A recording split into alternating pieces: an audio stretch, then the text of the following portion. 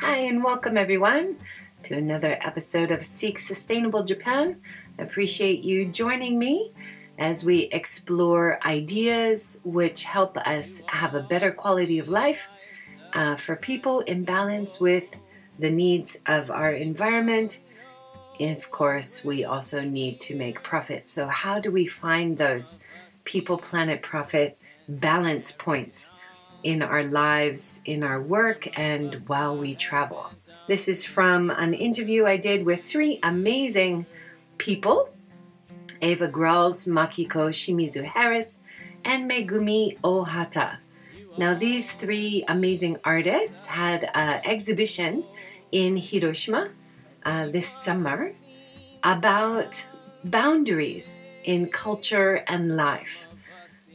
They come from diverse backgrounds, and it's something that I think many of us think about, especially international residents living outside our home countries. But where is your home country? Where do you feel that sense of belonging?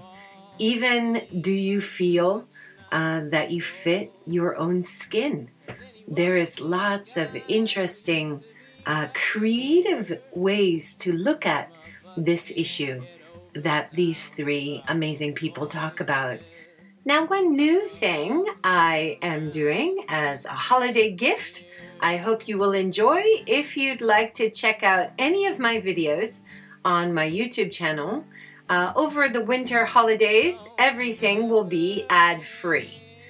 I hope that takes a little bit of stress away during the dull winter months, and definitely a great time to dive into some of the backlog of great talks in the playlists and just play them as you go about making cookies, gardening, tidying the house, doing a walk around the neighborhood.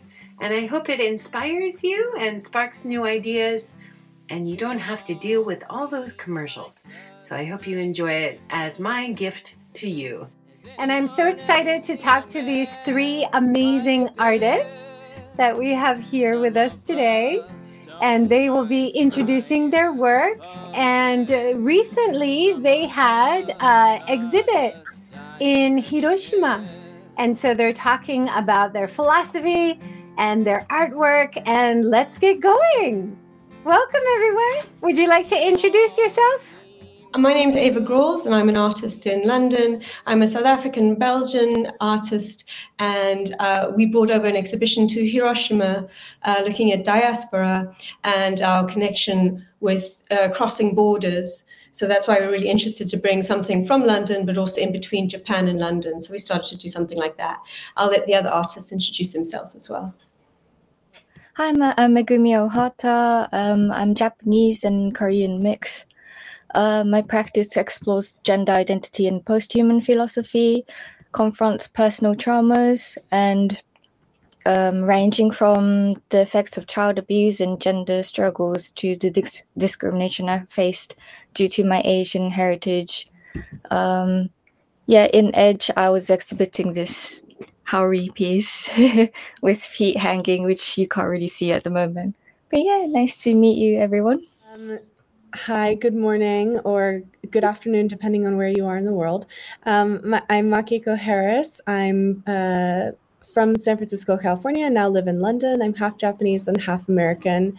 My work is transdisciplinary across painting, sculpture, installation, and sound. And in the exhibition in Hiroshima, I presented a series of 6 paintings leveraging familial kimonos as the base for the paintings.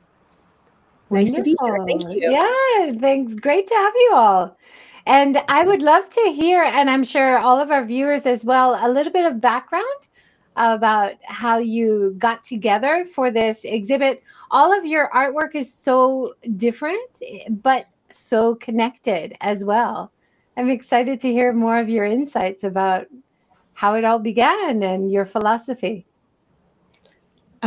We all met at the Royal College of Art in London, and I think I met Makiko first, and we were talking a lot about being immigrants and making art outside of our culture, or feeling a little bit disconnected from where we're supposed to be from. And then later on, we included Megumi, seeing that their work was also looking at the same subject. So we deal with all the same subject matter, but all our artwork goes in different directions. But the essence or the heart of it is trying to figure out how you create cultural work across cultural boundaries. So we're not really in the center of anything. We're always on the periphery of things. I don't know. How do you guys feel about that explanation? Does that work for you? Yeah. That's great. Ava, since you're in the hot spot, do you want to talk a little bit about your work, and then we'll take turns? Okay, my work for this piece precisely was Floating Fortresses, and it's a giant map of Japan and the UK, and I was looking at the idea of borders and boundaries and how people consider themselves, their culture and their identity as part of the nation they come from. And the work was for an exhibition called Edge, and it's looking at people on the peripheries who have trouble belonging to that stereotype of the nation that they were supposed to come from. And I'm always looking at the geography of people who make maps and how those maps actually tend to divide people more than bring them together. So the idea of floating fortresses is empire nations and the feeling of exceptionalism, but not belonging to any other land-based countries next to them. So that feeling of segregation or separation. And I wanted to make a giant monumental map so that people would look at this as a kind of religious stained glass window and think, you know, this is so awe-inspiring. This is huge. How do I think about myself as an independent individual within these kind of heavy narratives of the nation? And yeah, I made it on soji paper, which is Japanese sliding door paper, and it's also oil and watercolors. So the combination of Nihonga art and also Western art kind of brings this dialogue together in the more material aspect of it. I'm not going to talk too much. I want the others to also introduce their work. So I'm just going to stop there for now and then let you guys talk a bit more. Yeah, that's great. And we'll show some photos, of course, of all of your wonderful work as well. Megumi, do you want to go next? Yeah, sure. Ooh, okay. So for this particular Edge exhibition, I exhibited this installation of haori. It's like a kimono jacket. And this is like a distinctive textile piece imprinted with my own skin texture. And then I hang together with the feet that is also casted by my own feet. And it delves into personal traumas, but also the expatriate unsettling sensation of like homelessness and reminiscent of like floating like a ghost kind of feeling. So yeah, I put those, like everything kind of together with my fascination towards a non-human being as well. And I make like artwork as an extension of my body. So I kind of put everything together. Yeah. Wow. Sounds amazing. I'm looking forward to going through the photos and hearing you guys explain what we're seeing in the photos a bit later. Wonderful. Makiko? Great, thank you. So my work overall, some themes that I explore are this hybridity or an ambiguous identity based on mixed cultural heritages, also cultural legacy and inheritance as it relates to a contemporary feminism. And so, as I mentioned, I'm half Japanese and half American, and I engage with the world from a position that's quite ambiguous and multiple. And I think at times I've not felt sort of this right or a privilege to be able to use such a culturally significant artifact such as a kimono. But earlier this year, I inherited all of my family kimonos, and they were these amazing textiles that had been worn by generations of women in my family. And I decided to start thinking about what those surfaces mean, what those cultural inheritances mean. So I scanned these kimonos in a very high-res scanner, and then they were expanded. The largest paintings in the series were 3 meters tall, so quite large-scale works which were quite a challenge to bring over to Japan, but that was a fun project for all of us. And in the work also, I'm using a family stencil of a family crest. So again, this is a family crest that was embroidered on the nape of the neck as well as the sleeve of the kimono, but then I'm leveraging it in a new way. Again, the scale is quite different, quite bombastic, and I'm using a stenciling, a spray paint type of technique, sort of a street art graffiti style. So again, I think now I'm embracing that discomfort and ambivalence in feeling like, can I own this cultural heritage or not? And using that ambivalence as fuel towards the conception of the work. And I hope that viewers can think about contradictions in their own subjecthood when they're viewing this work. Thank you. It's amazing. I really enjoyed listening to your descriptions. Should we start with the slides and you guys take turns explaining what we're looking at? So this is a view of the gallery in Hiroshima, right? Yeah, so this is Gallery G, and I had exhibited there 10 years ago when I finished my contract as an English teacher in Hiroshima. And I exhibited with a fellow mosaic artist who actually had come back to help us this time with translating and moving stuff around, Miki Kikumoto. And it was good to go back to that relationship and use the space in a new way because we knew the size of the gallery. And also, Hiroshima is where it all started, because when I was teaching, people said, can you make us a South African meal? And I was like, I only cook European food. So there's all this kind of weird, what am I supposed to do to be South African, you know? And this kind of concept built itself in this type of gallery. And we all decided where to put our work to make people see it in respect to that. Where we're looking at the angle from top down, were people able to come up and see the art from above as well?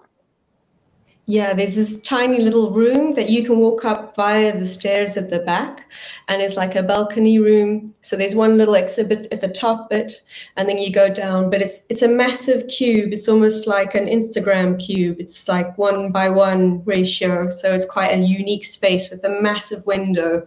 And yeah, it's just a square. What an interesting space. And with all your different styles, did it feel like it worked well to be in this small space together? I think absolutely we were able to successfully use the space. I think something also that I just want to mention was the site-specific nature of it. So especially Ava's work, which is the large pink painting in the far left background of the photo, was measured specifically for the front windows, which are double height. So it's 2 stories tall in the front of the gallery, and the light coming through the paintings kind of imbuing that sense of color and like that womb-like sensibility. I'll let Ava speak to it more, but just saying, you know, we did plan this exhibition specifically for this space as well. So it was really exciting to finally be able to install it. Amazing. I wish more designers did that when they design buildings, to take in what space you're going to take up, right? So that's amazing. And such a great location because you're in between 2 wonderful sites in Hiroshima City, between the castle and one of our most beautiful gardens, Shukeien Gardens. So what was the reaction when people came in? Tell me a little bit about during the time that you were showing the art and had people in there. What was it like? Maybe Megumi, tell us a little bit about your experience here. Yeah, of course. So yeah, I got a lot of insightful comments from the audience, particularly from this Nihongo artist called Kishin Funada, regarding the historical tradition of Japan during the Muromachi and Edo period, which was really interesting because I think those insights are really rare to hear, and I would have to read a lot of books to know about it. So, and especially about my focus on yokai, which is the Japanese folklore cultures. He was also like mentioning about the cultures really well, like really insightful. And we also got invited to his studio after And it was like a really privilege of viewing his father's beautiful traditional Nihongo works. And we even also had a connection with a saxophonist called Kazuya Kato, who played music inspired by our show at the gallery space. So it was really nice. The community there was really beautiful and really peaceful as well at the same time. That's wonderful. What are we looking at here?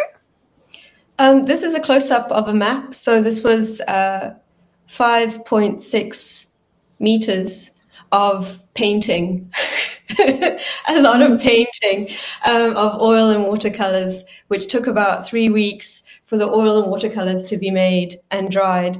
And the map was folded up in 20 centimeters exactly, so that it would fall exactly in the square that it was supposed to be, in the grid it was supposed to be. A lot of the pink pigment of the watercolors would then, of course, become translucent when the paper was put in front of the window, and it turns the whole gallery into like this pink womb-like space. And I hope to create this kind of like psychoanalysis effect of this is a motherland or a father country. You're inside the womb of something, you feel secure, you feel like you belong.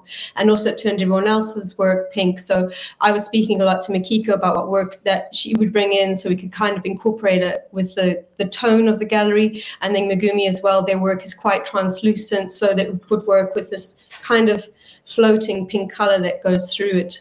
And then the oil itself is quite opaque, so you're only getting some of the light shining through, and then some of it's being blocked out. So this is an oil section of a very large sheet, and there's 6 sheets that were painted. Wow, like we can see in the first slide, right? So then this was a close-up of one part.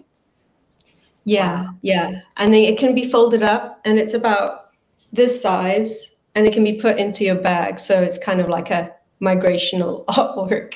Wow. And this is what it looked like in the gallery. Yeah. So at nighttime, it lights up like a lantern, and it had a very good effect on some people. I think people enjoyed looking at it. And it's great because sometimes you don't always want the negative connotations to come through. You want people to feel good with art and feel like there's some kind of transformative effect. And some lady was walking past at nighttime. She came into the gallery the next day, and she said she'd been really unhappy, really troubled, and she'd stopped outside the gallery, which was closed, and the light was on, and she'd kind of forgotten all the sadness. And she had to come back to the gallery to tell us this. And she spoke at length about how it made her feel in a way that maybe the problems don't seem that big anymore. And maybe I wonder if that was like looking at maps or looking at things far away and looking at the beauty of the world kind of disengages you of your everyday, troubles. So I was quite pleased, and it was very kind of her to come back and tell us that the next day. And also the reflections were cool. On the water. I was like, awesome. That's amazing. Well, that's so wonderful. I mean, that so many people probably had that same experience, but for her to make the effort to come back and tell you in person, that was really wonderful. And I'm sure that meant a lot to you. Yeah, there was a lot of kindness in people who visited. There was this little girl who was walking around. She was really cute. I can speak to this slide. So yeah, please. There are 3 different images. The one on the far left is the upstairs room. So here I have 3 of the small kimono paintings. So again, I'll just explain a little bit of how these were made. So they're large scale scans of these traditional kimonos that were actually worn by my family. I got a lot of comments and conversation, especially from older women who immediately recognized some of these patterns and styles of embroidery and things like that were part of the original textiles, and recognized them as a very traditional type of pattern that they said, oh, we don't see that type of thing anymore. Even within kimonos themselves, there's a more maybe contemporary style that's available now. So that was really interesting that it was so immediately recognized. And then on the floor, excuse me, on the floor in that far left photo is a small chain installation So there was a theme of chains throughout both the paintings as well as in the work itself. There are also some chains in the middle photo as a fringe coming off of that painting on the right. The chains in my work symbolize this kind of connection to your heritage, to your family legacies that can be both like a warm feeling, like a familial connection, but also potentially can be quite restricting. So it's that kind of double-edged sword conversation, something for people to think about as they're thinking about their own legacies, history. How does that impact you? In the middle photo is the first room. So as guests walked in, this was kind of the first thing they saw after Ava's large painting in the window. So there are two large paintings on the left side. You're only seeing one of them pictured there. And then the large kimono painting on the back wall with the chain fringe. Again, you can see the chain motif painted on top of the kimonos, especially in that left painting, large painting there.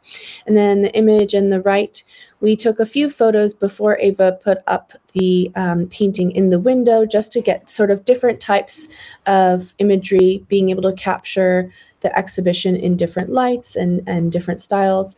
So here we're seeing the gallery from the outside, looking in and seeing my paintings reflected, of course, in the pool and hung with Megumi's work. Yes, I usually invite people to touch my piece as I make my work that's like interacting for audiences, and I wanted them to touch my piece as if they're touching someone gently. You know, that kind of like a care feeling. So yeah. And you said you made the textile. Do you call it a textile? The material is from your own skin texture. Yeah, so it really feels like skin. Yeah, I hope so. I mean, I touch them like almost every day, so I get confused if this is like actually real textile that you know, the texture, if it's like skin or not. But if you go to probably the next slide, it might be my work. Yeah, these are like photos taken by Asano-san, the local Hiroshima photographer. And yeah, so I hanged my Haori piece, and then the feet, it's a little bit creepy and uncanny. But then also, as I feel like there's a connection to Makiko's chain, that the familiarity and also the struggle at the same time, you know, behind the piece. And also like the rope also makes it a little bit more familiar in a way, that's like sense of death. And also, but as a Japanese tradition, there's the shibari, which is like a fetishized thing. So it's like a mixture of those as well. Now, I would love for you guys to comment on each other's work as well, if you feel like it, because you've worked. So I think through this, we were always talking about themes and presentation. And I think when people were coming into the gallery, we were explaining each other's work, me in really broken and bad Japanese, and the others in very fluent Japanese. So I found both their work is very interesting in the way that they're looking at the legacy of where they come from, and they're trying to remake themselves in their artwork, whether it's like a garment. They're both garment orientated, textile orientated, which is, you know, I suppose also quite a feminine art, as opposed to building and architectural and the harder, more concrete textures that you're dealing with. And if you look at all of the work together, it had this kind of feeling that you're wearing another identity, or you're questioning the identity that you're putting on. And I, you know, as artists, I was watching Megumi is extremely precise with how they make things, and the feet are intricately made over a very long period of time. Each pore is made with a lot of care, you know, and if you take a picture of just the feet, you know, I sent it to my boyfriend and I was like, look at my feet, and they look like real feet. And then you'd be like a joke and be like, it's not my feet, they're just hanging. They're false feet. But there's so much attention and detail made to these garments that they wear that it looks real, and you get a little bit confused and a little bit like taken aback at your relationship with these things. And Mikiko as well, I really enjoy the colors and the vibrancy and this kind of like impact that this work gives you. I felt a lot of the visitors were just being like, wow, as soon as they walk inside, because there's a lot of like hitting sharp lines to her work, and you can see that. And then there was this like, why the chain? Oh, the chain. So there was a relationship with the viewer going, oh, I think I know something of that feeling, and it's starting to make sense to me. I just wanted to say overall, we had, I think, an experience of visitors really engaging with our work very thoroughly that I think can be unusual in other types of exhibition settings. And we are really grateful to people some people came to our exhibit every day and really wanted to have in-depth conversations about the work, brought their children and brought their friends. And we also had the opportunity to do an artist talk where we shared a little bit more in depth some of the things we're sharing today as well, which we delivered in both Japanese and English. Another one of the contacts we made with the community was I had reached out to some kind of local businesses and people in the artist community, inviting them to have a conversation with us, come visit the exhibition. And one of the people we met was someone who runs the Hiroshima artist brush manufacturing company. They make traditional Japanese style calligraphy brushes and makeup brushes. The man who runs the company was really kind enough to come visit our exhibition and have conversations with us about the technical aspect of the work too. You know, all three of us use very different techniques, even though we all do use different types of painting. And we were grateful to make that connection as well. I just would like to thank you to both of the artists, Ava and Makiko, and that I really admire how they work and their beautiful artworks as well. I learn a lot from them. So yeah, I'm really grateful for that too. But this exhibition wouldn't have happened like this well and recognized this much by a lot of people without their effort that they put. So yeah, I'm really happy about that. Cool. I would love for each of you to introduce your Instagram page or your website, just to give the viewers a little bit more, maybe about things that are up and coming as well. If people want to follow and keep up with you. A lot of my stuff's also researching, like, for the whole thing, the visit to Japan also was linked up with a farm stay with an old friend of mine. And a lot of it, I'm looking at like sustainable economies. I'm looking at like artists who make work from a local perspective. And in that way, I'm trying to make my paintings match the site-specific places that I go to. And I recently made a painting called South Towards the Dark Continent. And because I'm South African, it was really nice to put South Africa at the top of the world and not at the bottom, and look at Europe as the kind of dark continent, the place that might need a bit of enlightenment for once. And a lot of my paintings and my work is looking at trying to decolonize and reverse the narrative and look at a more like the perspective from the smaller person than these kind of powerful institutions. And I'm going to have another exhibition called Land Sale, where I will attempt to sell the UK again. I tried the first exhibition and I sold half of the UK so far, and we're going to try and sell the other half depending on how successful we are. It's like the UK from the old map from imperial times mixed in with the Brexit vote, and you can buy maybe a square or two if you want a little reminder in your house that you now own land. And when you buy these paintings, you're also invited to invade when you have time. You know, maybe you're just very busy.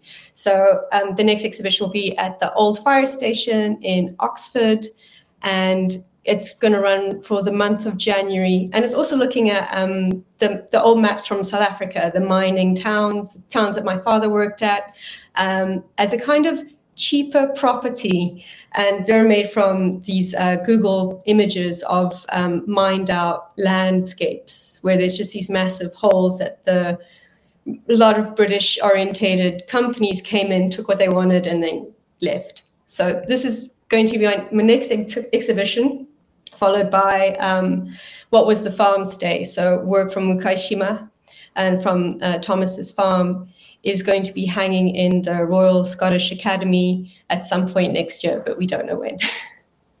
Wow, that's a great connection. Thomas has been on the show talking about no-till farming and organic farming, as well as natural textiles. And yeah, that's a wonderful connection for you, Eva. Thank you so much. Megumi, do you want to go next? Yeah, of course. So I'm an artist and also a special effects makeup artist. So I do both, and people can choose whichever they would like to see.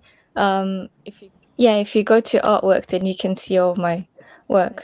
So my artistic process is introspective, symbolizing the act of extracting parts from my own body, both physically and psychologically, and progressively transforming them into artwork. And within this, in my journey to reconcile these traumatic experiences that I mentioned earlier, I questioned the role of artists in escaping society's negative cycle, and poses the question of what does the body need to be relatable? So I always think of like these body parts and then how I can try and make it into an artwork, those kind of like interaction between it. I do start selling works too, which is a little bit tricky because it's made out of silicone, most of them. But yeah, you can just look through my Instagram and my website and you can see everything there. Amazing. Very interesting. So unique and inspiring. And all three of you studied in the same place. That's the connection, right? In London. Yes. Yeah. Fantastic. Makiko, you want to go next? Yep, sure. Lots of exciting projects coming up. My practice is quite broad. I do some commercial work as well, also some music work. So upcoming soon, I have a brand collaboration launching on a week from today, next Thursday, for which I'm making a gigantic, oversized soft chain sculpture. So, you know, again, that chain motif and that particular collaboration, we're discussing connection between people and that link that I was talking about. So kind of thinking about this work and all the different types of environments and conversations that it can be a part of. So I'm quite excited to think about it in a new way. And then after that project, I have a solo show upcoming in Vienna with Common Sense Gallery, which will be running for the month of December. That will be a mix of also some soft sculptures, some tabletop sculptures, which I started during my time at the RCA, and paintings that will be more towards my abstract painting practice. January, I'll be delivering an artist talk in San Francisco I will speak to some of the work that we did in Hiroshima. Lovely to bring it full circle. There's quite a large community of Japanese people in the Bay Area of California, especially mixed race people as well. So I'm excited. I'll also be back in the Bay Area. I am co-curating a show in the East Bay in Oakland, which will be happening in March. But I have a co-curator, another painter from San Francisco who I'm working on this with. We're really excited about the roster of artists we've pulled together. It's all women and gender non-binary artists with a focus on artists of color and queer artists. There's still a lot of disparity in the art world, no matter how much we talk about it, especially at the highest echelons of showing your work and selling your work. So I think the one thing we can do about it is just be part of the change. So I'm excited about that upcoming project as well. Also, I forgot. Yeah, go ahead. I forgot to mention that there's 2 shows ongoing for mine as well. One in HSBC HQ, which is really interesting, and the other one is nearby the Thames Water courtyard. So it's about it's also about the expat artist and mostly East Asian, Southeast Asian artist show. And also there's another upcoming show in December. So please check out my Instagram. There's all the information is on there. So yeah. That's fantastic. Thanks so much. I would love to hear how you guys get your work finished. A lot of artists often talk about so many ideas, right? And how do you choose which one to focus on, which one to bring to fruition? Where do you get your inspiration, and how do you motivate yourself to stay on track and get the projects done? Anyone want to comment on that? I can speak to that. Let's see. I try to write down as many ideas as possible, so I keep notebooks everywhere. I think that I see ideas as things to capture and like not necessarily have to action on them right now, but then maybe when I have a project come up or a particular assignment, I can go through all those different notebooks and think about what would be a good fit for this particular moment. And then besides that, I guess it's just curiosity. So if I don't have a particular project or a deadline, what holds my curiosity the most, and trying to see that through and trying to present that in the best light I can when it's finished, in terms of it getting the interaction and engagement with people as much as possible. So it's not the most clear answer, but it's a complete jumble into my brain, and I do my best. Also, color-coded spreadsheets.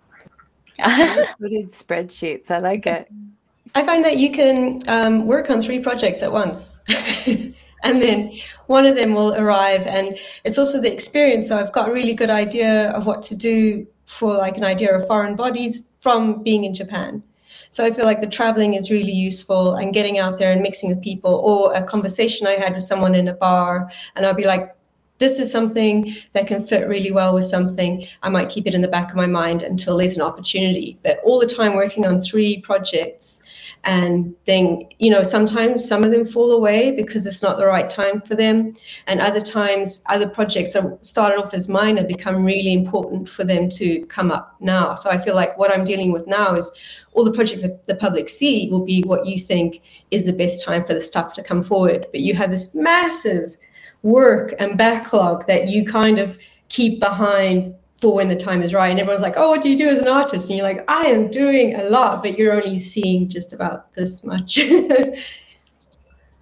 Having an idea is always from when I focus on like one lens. For example, when I think about skin, then I with the skin. For example, what if I embroider like my own skin? That kind of like idea comes.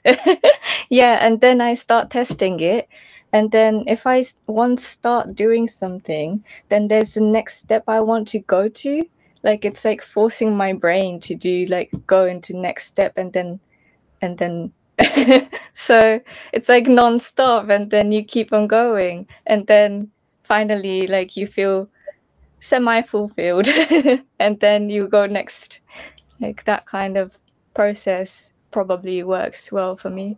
Any advice that you guys would give budding artists out there or people who want to take it to the next level? Doing exhibitions like this, is that an important part of your creative process, you think? Yeah, it develops an end goal, and it stops you from the process of just consistently working.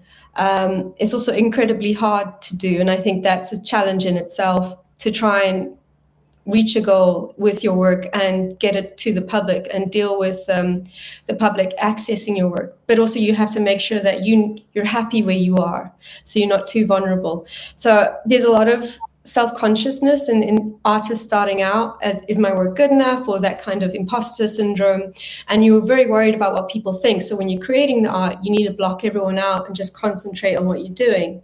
But when you get to the exhibition stage, that is the point when you can speak more confidently about what you've been working on, because you spent that time, and it's just a lot of work, a lot of reading, a lot of visiting other galleries and trying to figure out where you are in the world of culture and art, and how what you have to say might contribute to what is going on around you. This is going to sound silly, but I would just say, just keep making. Just don't get discouraged too early, and don't give up. I was making work and working as an artist 10 years before I decided to go back and do my MA. And honestly, being not deciding to pursue a BA or an MA in art is also fine as well. There are lots of successful artists out there who are self-taught. I think it's fine to pursue your own path, and just don't drop out of the game. If it's what you love, just keep doing it. And eventually I think the path becomes clear of what is meant for you in terms of how to be an artist in the world. I think there's really no wrong way to do it. It makes it a bit difficult to figure out what your path is, but there's really no wrong way to do it. That's wonderful. Megumi? I feel like both you guys said the most important part already. But another thing I would add is that make connections with other artists, because artists are usually like alone.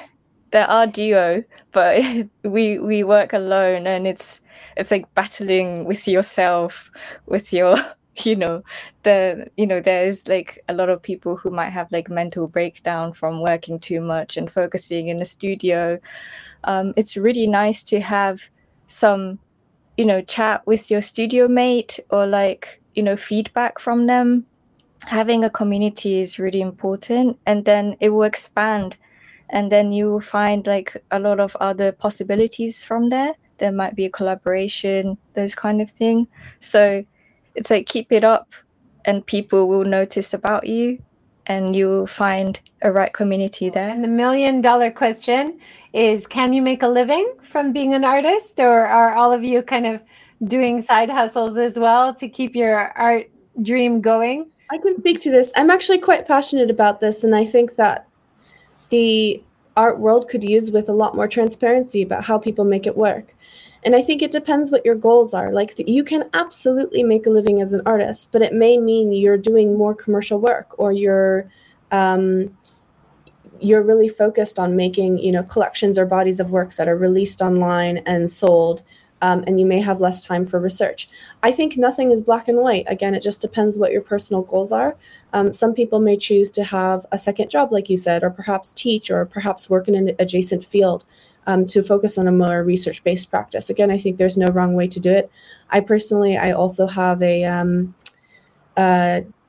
digital design, like consulting freelance practice. So I do some work in tech. I do a little bit of commercial work in the arts, like I mentioned, and then I combine that with more kind of academic research-based projects like this one as well. I personally quite like the mix of all three. And yeah, I think there are lots of different ways to make it work. So especially to young people, I think that the story around, hey, you can't make a living as an artist, can be really damaging, because it prevents people from wanting to pursue that path. It took me a long time to decide to pursue it as my primary thing too. And I think that route may have been less circuitous had we not received some of these messages growing up. I feel like it's useful to have different professions. Like myself, I do both art and also special effects.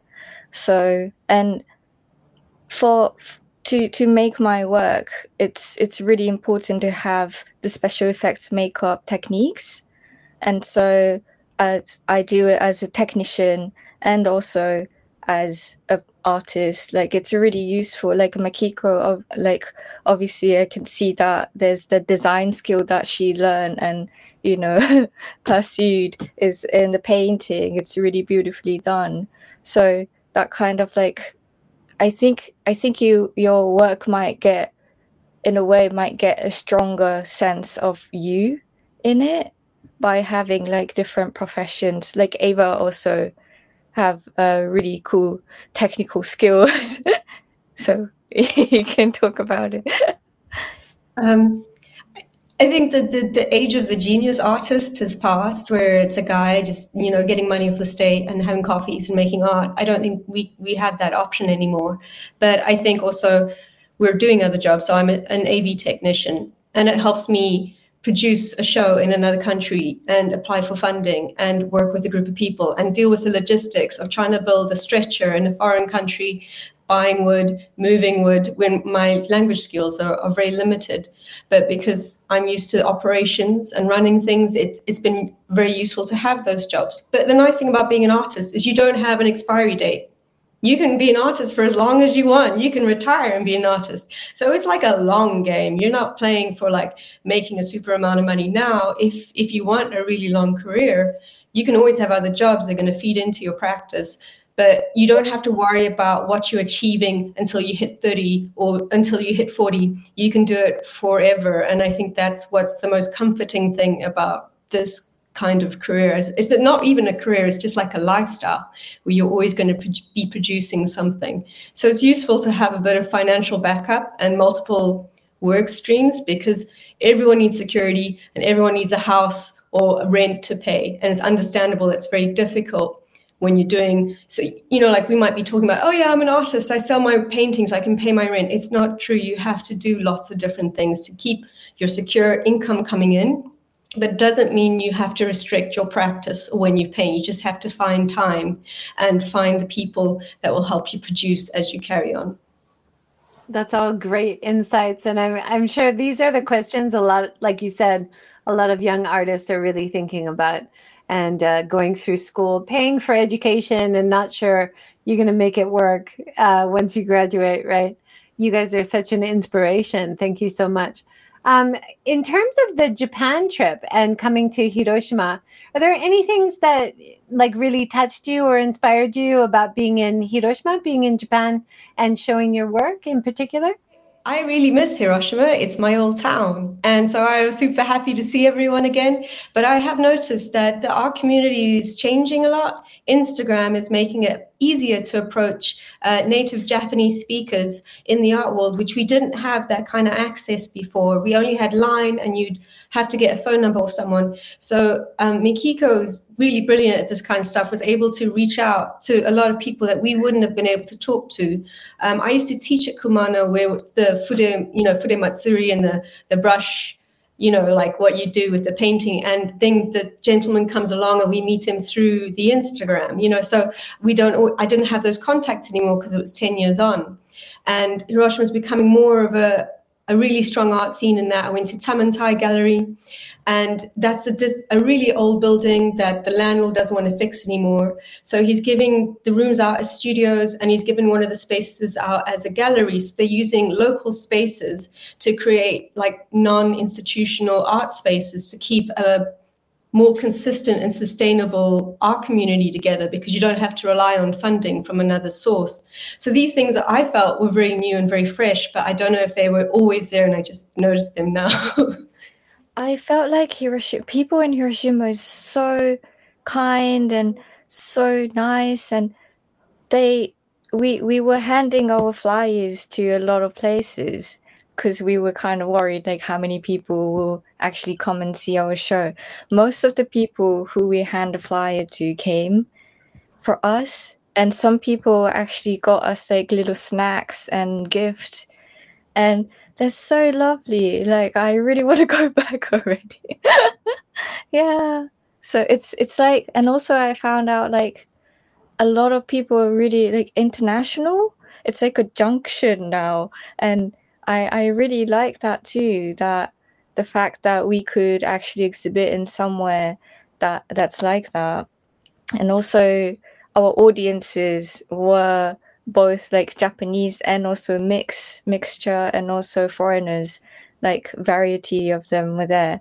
And I really enjoyed that community. Yeah, same thing. I think I was really impressed by sort of the international perspective in Hiroshima, especially lots of people who came out to our opening. A lot of really interesting conversations. Many students came, many people from the university. I think lots of people there who are really thinking deeply about some of the things we were discussing in the exhibition. You know, what do borders mean? What does cultural legacy mean, especially in the context of all the historical things that have happened in Hiroshima? So in many ways, it was really an amazing place for us to have the privilege of showing.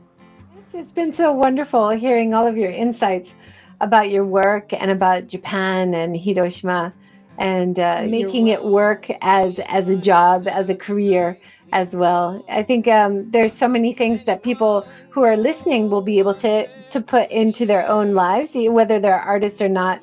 I think a lot of people, even writers, often have the same kind of thinking, right? Can I make it work as a writer? Can I make it work as anything that you feel passionate about? I think. I love all of your advice. Thank you all so much for joining and sharing all your insights. Thanks. And thanks for your advice on where we could make the stretches. That was really useful. We went to Conan. Good. I'm glad it worked out. And I'm so glad to hear you had such a warm welcome in Hiroshima. I think Hiroshima is a very special place. I've called home for many years, and we would welcome you all back anytime. So please come back. Definitely. Thank you so much. Fantastic. Thanks everyone for joining. See you again next time. Thank you. Bye. Thanks for listening, everyone. It's great to have you along this journey. And remember, if you go to YouTube during the winter, you can watch any of my videos in the Seek Sustainable Japan series, now ad-free, completely no ads on the whole channel for the whole winter. So I hope that gives you a little bit of warmth in your heart as you dive into lots of great talks. Also, please make sure and go to Bandcamp. Follow the link below and support Casey Bean, who has always generously provided such great background music for the talks this year. Thanks so much for listening. Take care. Happy holidays.